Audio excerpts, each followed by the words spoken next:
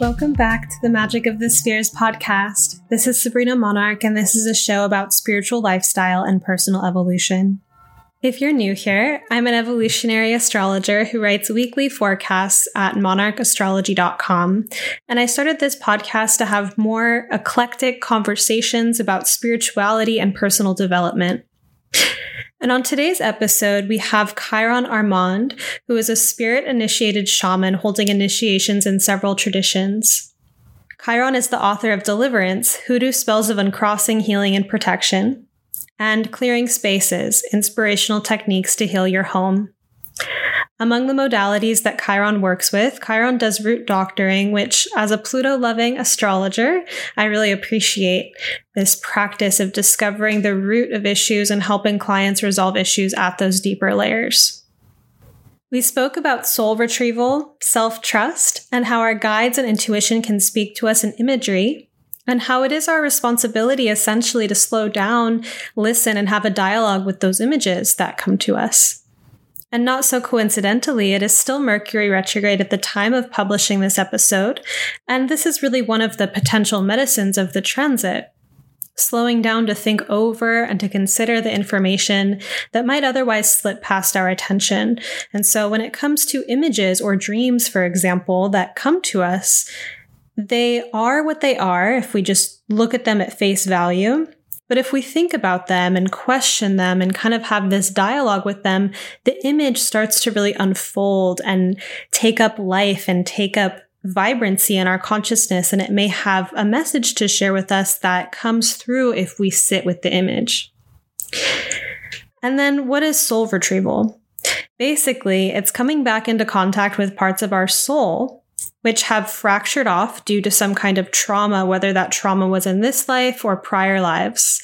And soul retrieval helps us be more present and embodied in the present moment because it's literally having more parts of ourselves back online. Perhaps soul retrieval is a phenomenon you've already been familiar with or have experiences of in a way that you've even named it as such. But if it's new to you or you haven't thought of it in this language before, I invite you to let this episode be inspiration for starting to notice when certain experiences or insights that you come across trigger a sense of self-return, like more of you feels alive and here. And I'll turn us over to the conversation with Chiron now, and I really hope you enjoy it. Hi, Chiron. Welcome to the show. Thank you so much for being here. Thank you so much for having me. And will you tell us a little bit about yourself and your practice and what impact shamanism is and what modalities do you work with? Sure. So I am a spirit-initiated shaman and diviner. I draw from a few different modalities and traditions in my work. I actually, about 10 years ago, my practice was under a different name, which was Conjure in the City. And at that time, my practice was very folk magic based. I had been sort of trained by mentors in the hoodoo rootwork tradition from the American South to sort of address all kinds of spiritual and energetic conditions that people might face through a primarily plant, but also mineral and zoological folk magic-based practice, which was really adventurous and so much discovery. There's so much adventurous magic around the world that's really, really accessible. And is, I think, like a really incredible bridge for so many people today to explore their own cultures and the ways in which their ancestors worked with what was available to change their lives, to ensure protection in their lives, to keep the law at bay, to remove jinxes and hexes and curses and witchcraft, to help them get a job. So many mundane and spiritual conditions. And along the way, a couple of other traditions showed up in my life as particularly important to my path. One of them being Kimbanda from Brazil, and the other one being Haitian Vodou. And then eventually I sort of had a sort of non-contextual initiation in which a couple of spirits pretty seriously harassed me in a very intense and traumatic way that kind of fell under the umbrella of what we might call a sort of shaman sickness. And it was about 6 years ago. And at that point, actually it was about 3 years ago that I realized that I no longer wanted to just focus on what I could do for people according to, sort of a wish fulfillment idea, but I was actually getting more and more interested in people's personal paths. I realized that the sessions that I did that were the most fulfilling to me were when a client was saying, like, what's standing in the way of me getting a job, or what's standing in the way of me getting a lover, or I think that, someone put a curse on my lover and took him away. Those are absolutely issues I can solve, and I really enjoy solving them, kind of like a scientist. But I realized that I was most excited when somehow the session veered toward a conversation around the client's gifts in this lifetime and who they really came here to be and what they needed to support them in being the most of them. And I was able to see that these traditions that I was working in absolutely could provide helpful tools toward living that sort of bigger, fuller life. So yeah, my practice is impactshamanism.com. I am really excited about working with creatives and visionaries and leaders. And that can be anyone. I think that just the idea of considering that perhaps you might have some influence in the world. P.S. You do. Opens so many possibilities, and I want to work in that realm of possibility.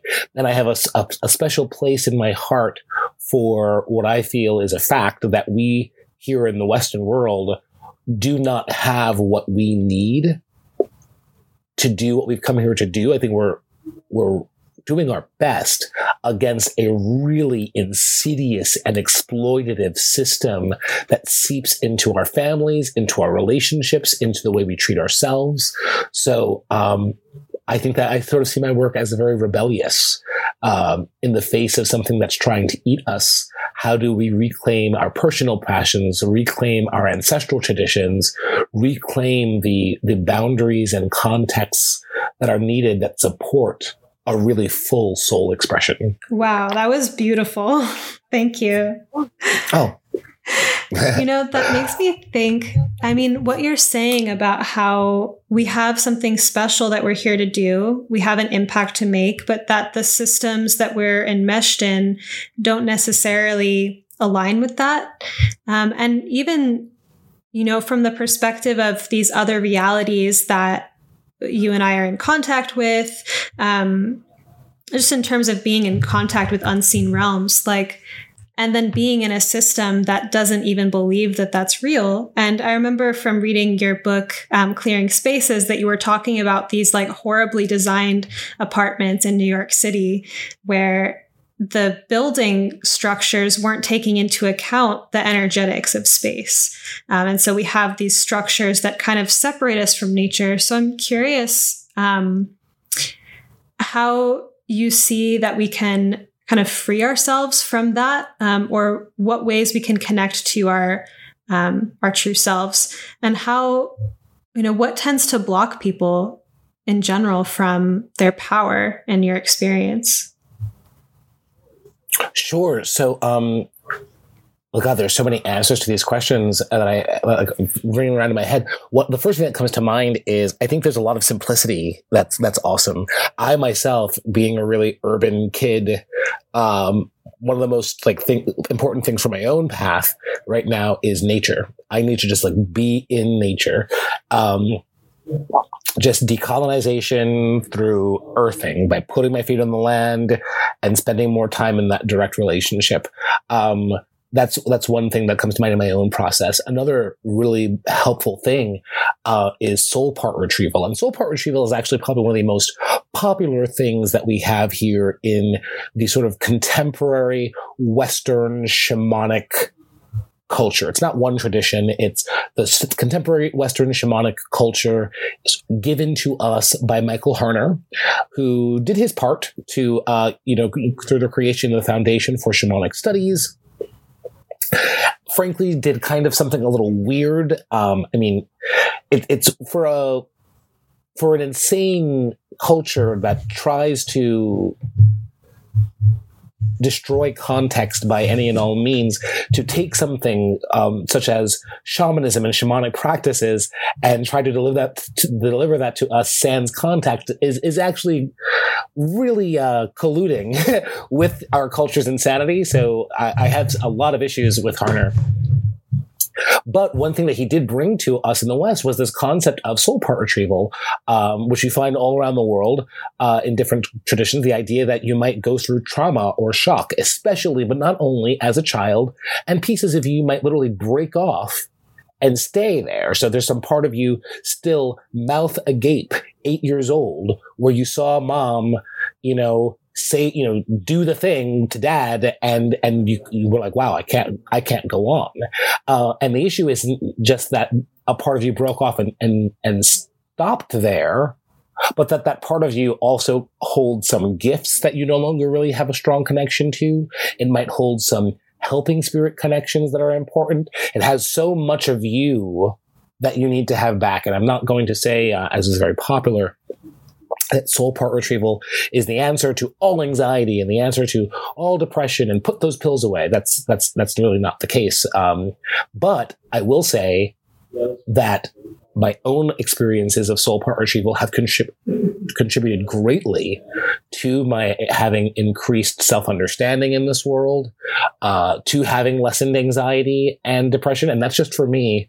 And I can say that also for people that I've worked with, there have been some similar experiences. I don't think that soul part retrieval is a cure-all, but soul part retrieval probably shows up in about 80% of my sessions. And I always encourage my clients really to work strongly to integrate them when we return them. Other aspects of being more authentically here,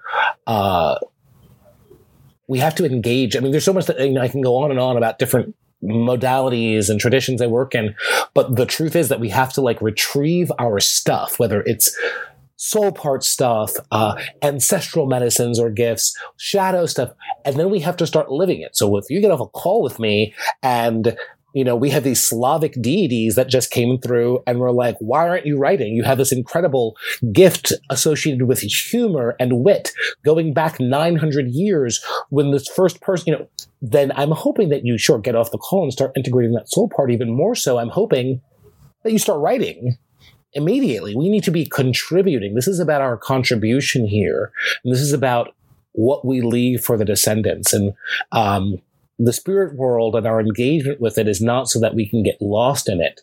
It's about having a clearer, more fulfilling, and more direct contribution here. Amazing. So what about ancestors? What's the importance of connecting with them? So we embody them. We are them. And that's in a big, broad way. And in the Kimbanda tradition, one of the words that we use to sort of speak to the sea of ancestors is Kalunga.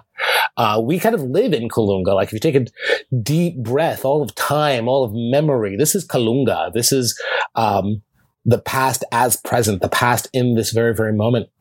So we are the sum total of our ancestors, of these hundreds of thousands of years existing here. However, this is something I try to be really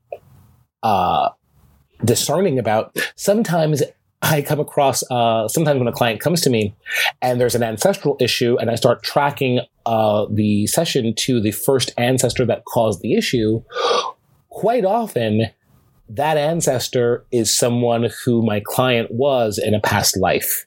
And it's very interesting because it's okay, wow, you made this mistake or created this issue in your ancestral line thousands of years ago. And you are stepping forward because to work on this without even knowing it, to fix something that you created a very, very long time ago. And even myself, I have been very recently, I was one of my own ancestors who caused some issues in the family. And I understand better my own relationships to certain family members by understanding the relationship that they had to him. And I can understand now why certain things that he tried to do, he really wasn't equipped to do. And I was like, you know what, let me try this again one more time. And I'm not going to wait thousands of years though. I'm going to just do it really fast. I'm just going to show up in about 10 years. And that was actually me working in a different tradition. That's actually not one of my own. It was actually, I got a Dilogun reading in Santeria. Dilogun reading is, when cowrie shells are thrown that are the mouth of the Orisha Elegua. And I try to get a Dilogun reading once a year because it's a traditional divination system. And I think that all of us who are folk diviners in the Western context, I think we're doing amazingly. I think we're navigating something seemingly impossible. I think we benefit heavily, though, from traditional divination, whether or not we enter those traditions. So here I am in front of a padrino in a Santeria session. And he says, we don't even have reincarnation in our tradition, but you have a spirit guide who's one of your ancestors, and you're so close. I'm pretty sure you're the reincarnation of him. And that just blew my mind and just blew open a whole new path of discovery for me, which included the need to do a lot of healing around certain things. I actually had to cross him over to free up energy in my life. But after that, ever since that, it's been pretty fire. Wow. I really, connect with what you're talking about with soul retrieval. I've thought about it from the astrology context before. So it's really cool to hear your story about it. I'm curious if you want to share any stories of your experiences with soul retrieval, whether that's been in yourself or with clients that you've worked with. Absolutely. One of the most interesting soul parts that was retrieved for me, or that, once you get the ball rolling, and what I mean the ball rolling is I can retrieve soul parts for someone, till I'm blue in the face. What my hope is that whether it's through engagement with my work or engagement with, other practitioners' work, that what I'm hoping is that the people I work with begin to cultivate a deep intimacy with their helping spirits, so that if, they're in a light trance and, their helping spirit owl flies by and drops a kid in their lap, they're able to, through discernment and being able to, having engaged enough with the spirit world, look at that kid in their arm and be like, oh shit, this is me from 5 years old. And this owl just retrieved a part of me. And let me call on one of my helping spirits and ask them if they can hold some space for this. Let me do some cleansing on this soul part that was just given to me. Let me, know the right questions to ask this piece of me so I can start engaging them. So I say all of that to preface that, one can, through deep, intimate work with one's helping spirits, eventually reach a place where you can start retrieving your own soul parts, and you can start retrieving some of your own shadow parts. A little bit more dangerous, but it is possible. So here I am, many years into having worked with dozens of my own soul parts that had been lost over the years.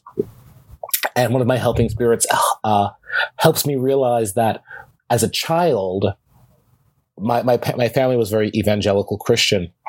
And I had just discovered illusion magic. And I had just got a kit for Christmas, and I had just gotten a book from the library on it. And I was playing around with cups and ropes and small balls and things. And in what I think was a moment of real insanity and just sort of addiction to limiting me, that was, I think, an addiction that my parents had. If he's expressing joy, kill him. My mother was just like, yeah, you can't do that anymore because God doesn't like lying. And that illusion magic is lying. And my heart sank.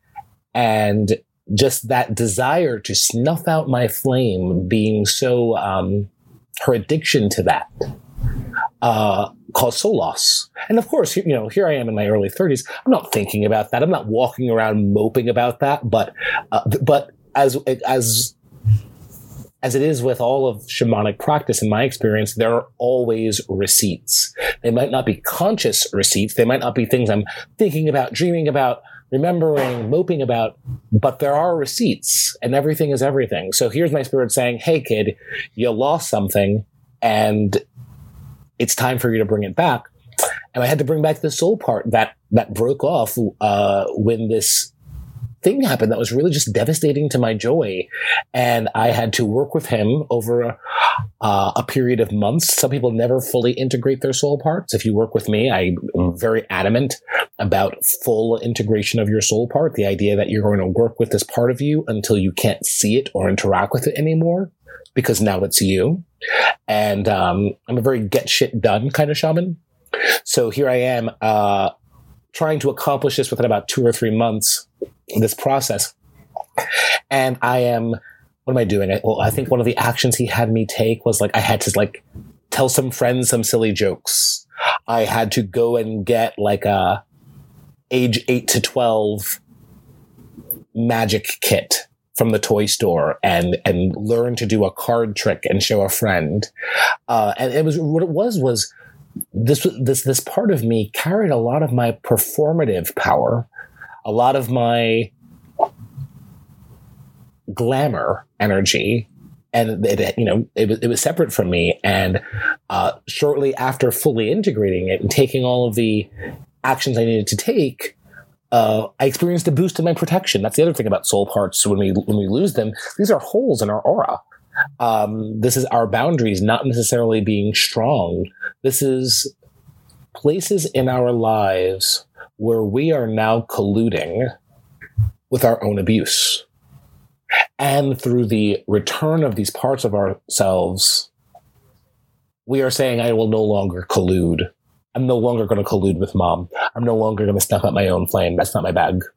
Yeah. Wow. Yeah. When I was in 2012, I had a really significant awakening experience. And I feel like circumstances kind of conspired that a lot of my soul parts were revealed back to me all at once. And it was really intense. It felt like becoming going online after certain parts of me had just been logged off. And it was a lot to integrate, yes. In that.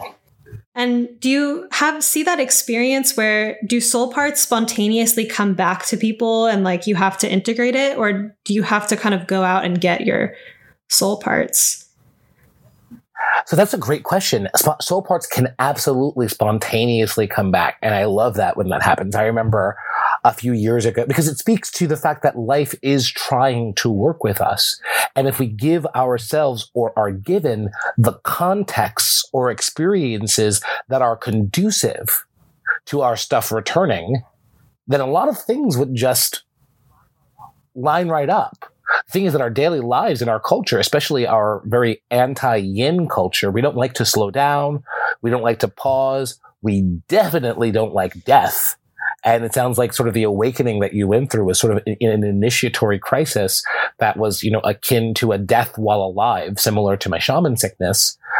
We live in a culture that is entirely about buffering us against all of those kinds of experiences that would be conducive to that. And of course, we're not supposed to be human here. We're not supposed to be big and alive and online. You're supposed to be at your job. You're supposed to be a tool for capitalism. You're not supposed to be on. What do you mean you have a soul? I remember a few years ago, I was performing a foot washing for a client. And while I was performing it, I think 5 different soul parts came back. Just in that process of deep yin cleansing of the legs and feet with herbal waters, removing just that space being held with some attention being paid to this sort of root area of her energetic body was enough for me to just say like, whoa, they're like, these soul parts are literally flying in. And the person that she was a year later, after really working to integrate them, I do think that integration does matter in our culture because, again, we're working against the grind, was a completely different person, like truly. That's so cool. And so I'm also wondering, so you wrote in your book that it's the community's job to be in balance with nature. And if we're not, or the community has fallen out of balance, that there's a shaman or someone who has been called by spirit or called by family lineage to keep the balance. And that when I read that, it sparked me because it made me wonder, our world situation is so troubling with like our relationship with the earth and with the natural world and climate and all of that. What is the role that individuals have? How powerful can individuals be in helping to heal the planet? I think so powerful. I mean, yeah, there's us as individuals, and then there's us as a unit, and we never really know what our influence is going to be. I mean, there are these ripples, we might walk away from a situation like, oh, I couldn't help there. But like, no, that's not true. You said hi to a person who was really sad, gave them a bit more hope to continue living. And then they continued living and then got married and then had a kid. And then, not that you have to be married to have a kid, but, and then that kid ended up being nourished and was able to live there. So this is a web. This is a web. So this is about us making the conscious choice to be as online as possible, and to live from that place. So when it comes to these really terrifying issues in our world, even slight shifts in consciousness matter so much, especially because our world has become so disenchanted. We just want to control everything. We just want to control the climate. We want to, control the climate, control each other, control Latin America, control the immigrants who are coming here because we've been controlling and destroying Latin America. Control, and little to no regard. That's a word that's been like on my mind a lot lately, like the hellos, the thank yous, the goodbyes, all of the manners that we engage with between each other, between us, but also that are so potent to engage with when it comes to the spirit world, when it comes to natural features. Please, thank you, I'm sorry. But again, even my saying that I feel that yin energy, all of those require slowing down, recognizing that you did something wrong, recognizing gratitude. And this is a yang obsessed culture that kind of just wants to bulldoze through everything. Any slowing down matters. Yeah. And that's the time where the downloads come in and the soul parts come back and all of that. Yeah. So I wanted to ask you, and I think that I have like a little bit of a clue into it, but how did your reality start to shift more towards the shamanic perspective? So you grew up in like a Christian environment, but how did you start to experience that you were connected to other realms, and had this gift? Like, did it come all at once? Or before the shamanic sickness? Like, what was this process for you? Sure. So it was definitely before the shamanic process. When people ask me about my experiences with magic, I always say that they started with me dropping out of high school, moving to the East Village in Manhattan, living with a woman who taught me some spells, and the spells, to get like a new job and stuff, and the spells worked. And then I picked up some Starhawk books, and it was a wrap from there. I was just addicted to this idea that the world was alive, and that the world being alive was very political. It was a very political issue. And it was actually only a couple of weeks ago that I realized that my magical consciousness actually began earlier than that. I had completely forgotten this. This is probably because of, something I had just integrated, that this memory came in.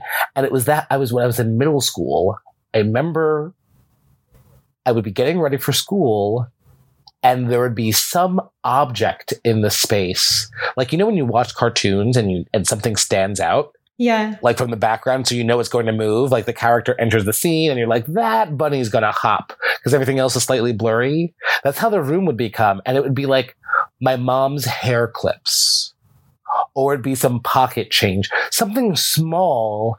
And it would just feel this heart impulse like, I need that. And I would be like, why do I, or a pencil. I'd be like, I need that pencil. I'll be like, no, I have some pencils in my book bag. I don't need that.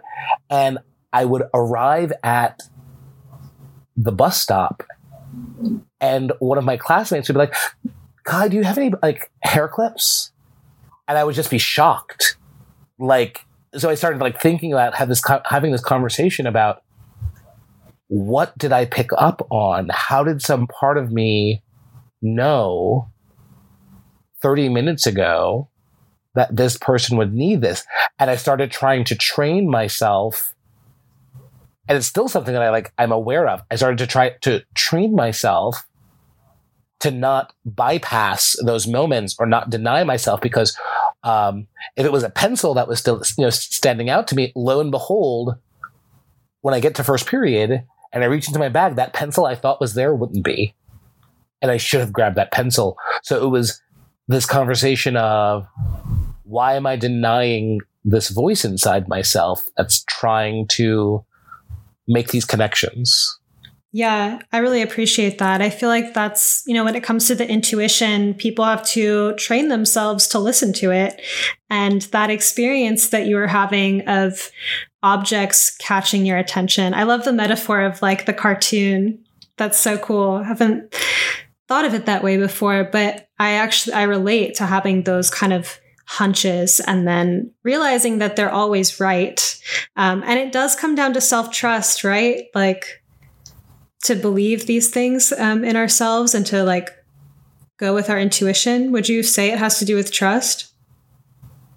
It has everything to do with self-trust. And to the extent that here I am 10 years into professional practice and I'm literally just like, everything in my life that's an issue. I mean, sure, there's, baubles and buttons and zippers and things to integrate and things to move around. But like my core wounds are about, in this lifetime, are about self-trust and are about a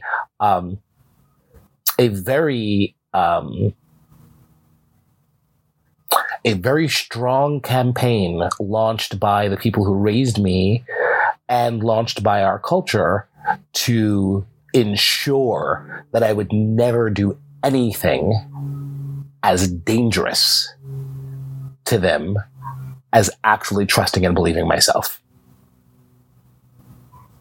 That doesn't mean being stupid or not having discernment or I had a dream that said jump off a cliff, let me jump off a cliff. It's not about that. It's about why not me? And why not me now? It's about I have this one chance. I was given this character. He's weird. I think he's kind of funny though. I love him a lot. Let me play him. Let me play him to the full extent. And let me notice when I unconsciously and subconsciously outsource my will to other people and the stories that they have set up about what it means to be here. It's that same slowing down with the intuition. It's the exact same thing. It's okay, pause. That pencil just stood out to me. Pause. Let me trust my intuition. It's the exact same skill of, what if I went and did this, and recognizing a part of me just left, ran to mom, said, can I do that thing? And mom said, no, you can't do anything. And then it came back to me and was like, Kai, shut it down. You can't do it. And then next thing I know, without realizing that transaction even took place, I'm already saying I could never do that. Yes. So I'm curious, this makes me wonder, with your relationship with journeying, like I love the images that you use when you talk. Like it's a very, you speak imagistically. And have you always been this way, or did this happen or intensify from shamanic journeying? And because those are very visual events, right? Like you get images or. well, I'm pretty gay, and I think that contributes a little bit to it. Well, I'm also a theater kid, and yeah, wow. During this conversation, I'm realizing it's all about slowing down. Yeah, through journey and trance work as well. It's all slowing down and recognizing that those flashes across your mind, the intentional ones and the unintentional ones, might mean something. And I think that, like, especially when it comes to trance is learning how to engage trance well is a great skill toward, like, growing the fuck up, because the new age self-help mainstream world tries to tell us that the universe is, like, kind of coddling us. Like, she's just this, like, slightly harsh mom during Mercury retrograde. And besides that, she just wants you in her bosom. And the truth is that, like, the helping spirits are actually, like, treating you like an adult, or they're trying to very often. And that means, yeah, I sent you this image. It's your job to have a conversation with me, know what that image means, and then take the action, and we work together. So yeah, I guess part of my imagistic language comes from being regularly, thoroughly engaged with trying to decipher symbols from the spirit world and being gay. I love it. It's, yeah, it just makes me think about growing up in a reality that didn't really validate other realms. And that if I talked about the images that came through my mind, it was almost like, oh, that's cute or interesting or how fantastical. But it wasn't actually necessarily seen as some kind of prophetic image. And it was really healing to start to think of it as such. And to hear other people talk about it as a real thing, and to feel empowered in myself to share those things, or be like, oh, I have an image coming through, and share it. So I just, as we've been talking and you're bringing forth all these images, I'm like, oh yes, like I love that. And I love, that as a form of communication, because there's other things floating through our experience all the time. And if we're paying attention to them, slowing down, as you say, and then putting voice to them, it's like a way of building a bridge to these other realities that are trying to speak to us. And what you're saying about the universe not coddling us, and that these images coming through is like what's the relational figure here? It's almost, is it more equal in a sense? Like I was just picturing like partners or something being like, here, I'm giving you this image. What do you think about it? Yeah, I think so. I think that this is a partnership, and I think that this is equivalent. One of my old teachers would say, working with one's helping spirits is about two men walking down the road side by side. Now, obviously, there are so many different kinds of relationships that one might have with the spirit world. I have helping spirits of mine who, and gods and goddesses who, they're perhaps a bit more wifey and husband, or, much more motherly or more sister. All of these kinds of relationships exist, but I have agency, and because I have allowed the door to be open to them based on their knocking and my discernment that, yes, it served me to walk with them, they have some agency, and we can engage, but it's a two-way street. I want to ask you what helping spirits are a little bit more specifically, and how people who, let's say someone listening doesn't know they're helping spirits or can't really identify any, like, how do you start to make contact? Sure. So helping spirits is a term that I adopted from one of my teachers to indicate not so much. So backtrack. Coming from a more folk magic perspective, the way I was taught about spirits were there were ancestors of yours, and if you got to interact with them, that would be very interesting and kind of cool and perhaps very helpful. And then there were all kinds of other spirits and saints and gods, and if you want to do a spell, you can do a folk magic spell on your own, but you can also throw that puppy in front of a spirit, a saint, a god, a land spirit, a little bit less so, but can happen. And I really liked the helping spirit distinction that I ended up adopting from one of my shamanic teachers, because it was me being able to say, these are my spirits. There's tons of spirits, and some of my spirits are saints, and some of spirits I might wave hello to while I'm on the bus, or they might pop into my life for a short period of time, but I wouldn't necessarily call them my helping spirits. When I'm using the term helping spirits, I'm talking about my inner court of spirits. And I don't mean the term court in regards to a specific tradition, because, for instance, if you were to go to an espiritista in the spiritualist tradition or spiritismo, they're going to say, here is your court. And these were the spirits, often spirits of the dead, related to you or not, that are around you. When I say court, I'm speaking a bit more broadly. When I'm speaking of helping spirits, I'm talking about, for myself, my animal helping spirits, my ancestral helping spirits, my saints and deities who are particularly in my inner court.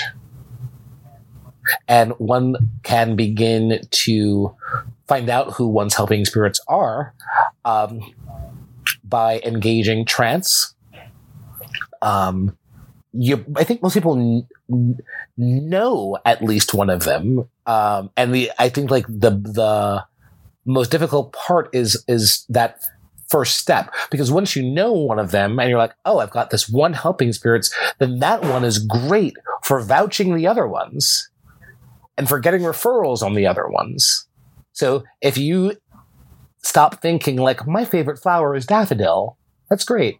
Have you ever thought, oh shit, maybe one of my helping spirits is daffodil? Maybe daffodil has some referrals from you. Maybe if I go to daffodil and I, sit in front of daffodil and ask, what do you suggest in regards to where I am right now? Oh, okay, here's this uncle from my mom's side who passed away in the early 20s and he's healthy. And oh, okay, he's the helping spirit for me right now for me to really engage with because he has this other medicine. That's, I think, a very healthy way of expanding one's experience of one's court. That's really cool. It's, I feel again too, it works that ability to trust the images and associations that come up when we ask questions, and the trust of how we're going to receive answers, because we are in a culture that certain forms of information are validated as real more than others. And absolutely. Subjective epistemologies and folk epistemologies and indigenous epistemologies. Almost nothing makes me more angry than when an article comes out, and it happens all the time, and says, science proves the Aboriginals were right when they said that this thing happened a few thousand. Of course they were right. Why would these people be lying to you? Oral history is absolutely a legitimate epistemology and legitimate transmission of knowledge. We love not believing each other, and we love not believing ourselves. Just believe the state. It's fun. Yeah, I feel that it's a paradigm shift for sure.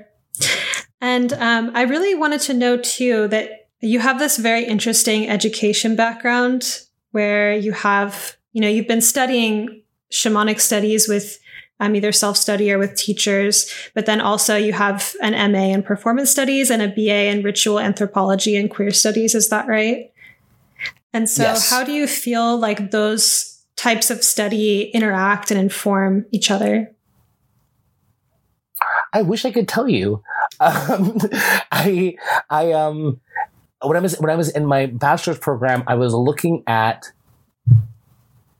the connection between theater and ritual, and how theater could be used how sort of a theatrical mindset could be used to enhance the transformative power of ritual, as well as vice versa, how ritualistic settings or ideas could be used to enhance the transformative power of theater. And that sort of culminated in a play that I wrote looking at a very specific ritual, that was the ghost dance. The ghost dance being a Pan-American Indian sort of apocalyptic ritual in the 1890s that was heavily trance-based, heavily prophecy-based, and was about ridding the earth of the colonizing harm that was happening, and about a great return of all that had been stolen from these peoples over the past couple centuries. And for the queer part, I was particularly interested in the sort of cross-cultural conversation between indigenous gender roles and contemporary ideas of being gay or lesbian or trans or drag queen. And this was a play in which I juxtaposed a character, a Lakota Winte, or third gender person, alongside a Caucasian Anglo-Saxon who just so happened to be a gay ventriloquist. So kind of playing a bit with like his anima being on his, being embodied in this puppet. And, throughout the play, the ghost dance is happening, and these two individuals are interacting on or near Pine Ridge Reservation in South Dakota. So, in my master's, looking at performance studies, which is kind of a secular animism, looking at the performativity of objects, even on us, all of my work, I guess, has to do with, in a way, time and space. And the stories we tell ourselves about time and space that are actually pretty shoddy. And a lot more bridges need to be made so that we can actually contextualize ourselves now. I think that's probably how this all works together. Sorry, it's kind of obtuse. No, I really like it. I think that performance is a ritual, and definitely, even ritual and performance just have a similar energy to them. They do. And I was very frustrated in college because everyone was kind of always telling me, well, there's tons that's been written about the shaman as performer, shaman to superstar, rock stars, all of our rock stars are all shamans. And it was really irritating. It's even more irritating now, but it's very irritating because I did not want to engage in anything that was placebo, and frankly, that's what Western anthropologists love. This medicine man is just a con artist who is, just pulling strings out of people's noses that he had up his sleeve, and people are being healed. Yes, absolutely. There's power in the placebo, but I worked really hard to just stay away from that because that wasn't interesting to me. At all. I kept saying, I want to find the real thing. I want to find the real thing. And when I ended up kind of going through my initiatory crisis, even before that, as a folk magician, that was to me the real thing. And then when I went through my initiatory crisis, that was a sort of different layer of the real thing. But the funny part has been the whole time, my own spirits are constantly yelling at me about the performative aspects of my work and the necessity to choose that more. And I can say that I feel more comfortable now knowing that whatever I do in that realm won't be placebo. It won't be a string up my sleeve. And if it is, I know that string is already magical because I'm me and because I got the juice. I appreciate that. I feel that placebo argument is just so annoying, and it comes in with astrology too, where it's like astrology is not real, but it makes you feel good and gives you context to think about yourself. And it's like, well, actually it could be real. And it's just interesting, that desire to explain away magic that's so prevalent. And it is rebellious to go against that explaining away of magic. And I have never heard before that rock stars were all shamans. That's very interesting. But I've wondered about the kind of magical aura that performers tend to have. And it even seems too that a lot of artists have to find their way through the kind of edge of madness, where I think that when people are creating art, that they're getting in touch with other realities, and that if they don't have a way of having psychic hygiene around that, or they don't know what they're going through, it can feel like they're going insane. You know what I mean? 100%. And this is why I get very frustrated when I come across articles by Westerners that say that all artists are just shamans, or that they're the closest thing that we have to a shaman. This is just a lie. I know excellent medicine people, shamans, not shamans, in the West. Please don't ignore that. Please, I especially when it comes to psychic hygiene, like, sure, there are transformative artists in our world. There are transformative artists in every culture. But there are also people who are able to discern and diagnose and prescribe. And these are hugely important. That's hugely important roles. And it makes me angry to see those roles be erased because the Western world simply can't even imagine. Like, didn't we wipe you out? You're not supposed to exist anymore. And, when it comes to that line between madness and art, we have that figure of, at least one that's become really important to me, less so in a devotional way, but more in a too close for comfort, too close to deny way, of Dionysus. We have so much control issues in our culture. And the very act of making art is, as you said, it's this flow. It's this channeling and letting something through, mediating our relationship as individuals and as a culture with the wild, is a really important conversation for us to have. And we probably don't want to have it because we'd probably rather just maintain control. But then we end up with, in a Holiday Inn with, a male prostitute, and it fucks up our Republican campaign. You know what I'm saying? Like, this is what happens. What a dilemma. What a dilemma. Yeah. Yeah. It's like, if it's suppressed, it's going to come out distorted in some way. So. Yeah. So what, in this time in your life, are you currently excited about or really fascinated with?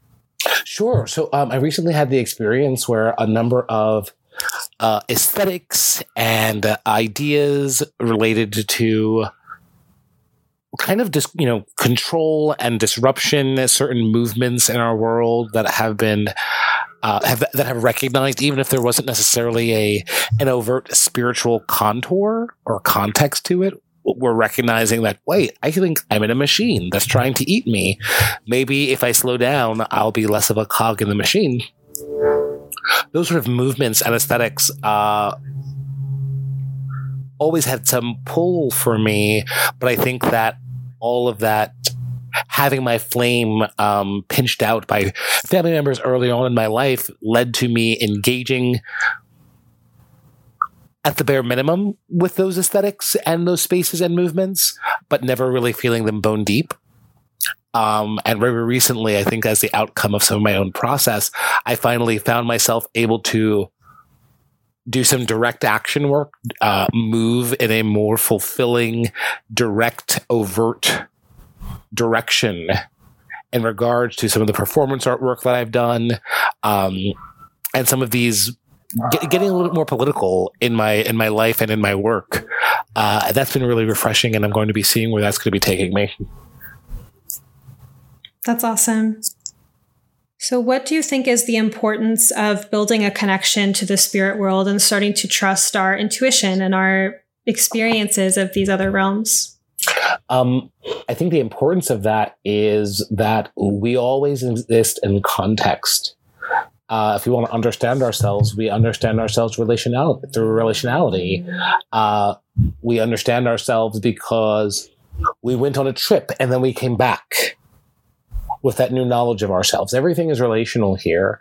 And when we were, just as we were talking about helping spirits, some of my closest helping spirits are strong reflections of who I am and parts of myself that I need to be cultivating relationship with. This is not to say that they're just that. This is not to put them solely in a psychological context, but that my relationship with XYZ Norse goddess is also relational. And personally, because I'm a polytheist, I'm engaging with that spirit as a person, but I also know that there are certain aspects of myself and my life that relationship is bolstering and bringing into view and helping me to understand and helping to clarify. That's invaluable. And if we look at that in relation to the fact that some of our biggest spiritual or religious traditions in our world are actually entirely against you having any context in this world at all. Don't look at the stars. Don't look at any animals. You better not look at the ground. The dead don't exist. That seems a little purposeful. It seems a little shady, a little purposeful. What would something get out of you not having any connection to the past, the present, the future, the above, the below? Your next door neighbor seems like you might be extra available for some exploitation, frankly. Yeah, that's deep. It's, people's power, if we're not in touch with our own power, we've projected it onto things, or we don't even know that we've projected it, then we're just not accessing that power. Absolutely. So how can people find and work with you, and what kinds of, I guess you mentioned it, but in case there's any other aspects of your work that you do with clients that you want to share, I'd love to hear about it. Sure. So my website is impactshamanism.com. And you can also find me on Twitter and on Instagram under Chiron Armand. I love working with people who feel like they've received a vision, who feel like they are here to do something and might not know what it is, who want to make more sense of their own relationship to the divinatory arts and trance work, want to explore the idea of initiation in their lives, becoming more of the person that they've come here to be. I love working with ancestral healing, looking at the ways in which our ancestors have affected us, as well as other helping spirits. If someone wants to know some of the spirits that are around them, calling out for their attention, what medicine they bring into their lives, it's one of my favorite things to do. And I also do love folk magic, helping people get a job, get that lover, win that court case. All of that is fun, exciting stuff to me too. That's really cool. Well, what's your, oh, sorry, you did say your contact info, right? Oh, yeah. My website is impactshamanism.com, and I can be reached at info@impactshamanism.com. Cool. Thank you so much for coming onto the show and sharing your knowledge with us. Thank you so much for having me. Thank you for listening. I would love to know what you thought about this episode or what it made you think about. You can take a screenshot of this episode and tag us on Instagram on your story. You can tag me at Sabrina Monarch, and you can tag Chiron at Chiron Armand. And if you've been listening to this show for a little while, I would love to read your review on iTunes. If you take a picture of your review before you click submit and email it to me at Sabrina@monarchastrology.com. I'll take a note of your email, and when I have a special gift to give to reviewers, I will make sure that you get it too. All right, everyone, have a beautiful, blessed day.